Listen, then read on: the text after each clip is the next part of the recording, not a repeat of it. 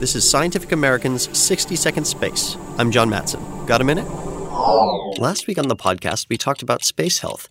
Specifically, we told you about a new paper discussing the role that physicians will have to play in determining which citizens are fit enough for commercial jaunts into space.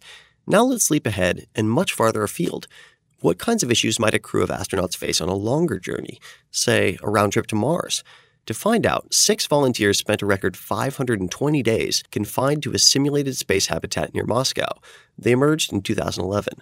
Now a report in the Proceedings of the National Academy of Sciences shows that the simulated spaceflight did have real effects. Removed from natural light and the rhythms of everyday life, 4 crew members experienced some type of sleep disturbance, and 1 exhibited signs of chronic sleep deprivation during regular alertness tests. Overall, the crew also became more sedentary with time. The researchers conclude that a real Mars mission would need to incorporate tactics such as timed light exposure or exercise to keep astronauts' circadian rhythms on beat, because it would be a bad idea to land on Mars sleepy and out of shape. Thanks for the minute. For Scientific American's 60-Second Space, I'm John Matson.